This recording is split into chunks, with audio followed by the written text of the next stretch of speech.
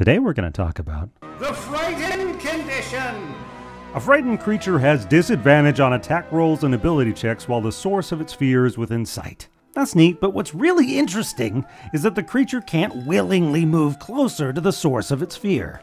On the surface, that's like, okay, whatever. But when you start to realize what this condition is really doing, creating a secret AoE of restricted movement, one which gets larger every time the fearful creature and the source move farther from each other. It's like a circle which has a radius of the distance between the fearful character and the source of their fear. That makes this condition and spells that inflict it massively more powerful, especially in big open spaces where you can use it to split up enemy parties. Or, if you use the 3rd level Fear spell, which also causes targets to flee, you can double down on these benefits by having an attack of opportunity crew that chase down the fearful and hit them every time they run. Before you even say it, yes, you can use attacks of opportunity on forced movement, provided that that movement uses the creature's action, reaction, or movement to do so. My source is J-Craw. If the creature can disengage as a bonus action, or if your DM rules that the safest available route is by avoiding attacks of opportunity, which I think is kind of a shaky ruling, then maybe it doesn't work.